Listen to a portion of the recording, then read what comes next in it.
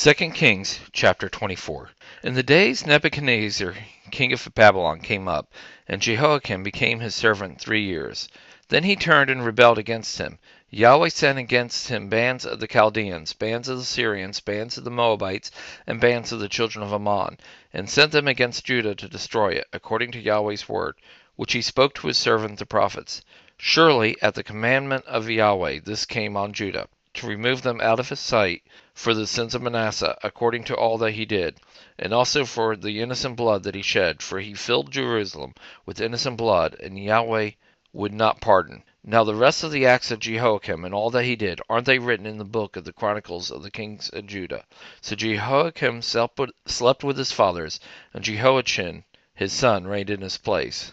The king of Egypt didn't come out of the land any more, for the king of Babylon had taken from the brook of Egypt to the river Euphrates all that belonged to the king of Egypt. Jehoiachin was 18 years old when he began to reign, and he reigned in Jerusalem 3 months. His mother's name was Neshuta, the daughter of Elnathan of Jerusalem. He did that which was evil in Yahweh's sight, according to all that his father had done. At the time the servants of Nebuchadnezzar king of Babylon came to Jerusalem, and the city was besieged. Nebuchadnezzar king of Babylon came to the city while his servants were besieging it. And Jehoiachin the king of Judah went out to the king of Babylon, he, his mother, his servants, his princes, and his officers. And the king of Babylon captured him in the 18th year of his reign. He carried out from there all the treasures of Yahweh's house, and the treasures of the king's house, and cut in pieces all the vessels of gold which Solomon king of Israel had made in Yahweh's temple, as Yahweh had said. He carried away all Jerusalem, and all the princes, and all the mighty men of valor, even 10,000 captives, and all the craftsmen and the smiths.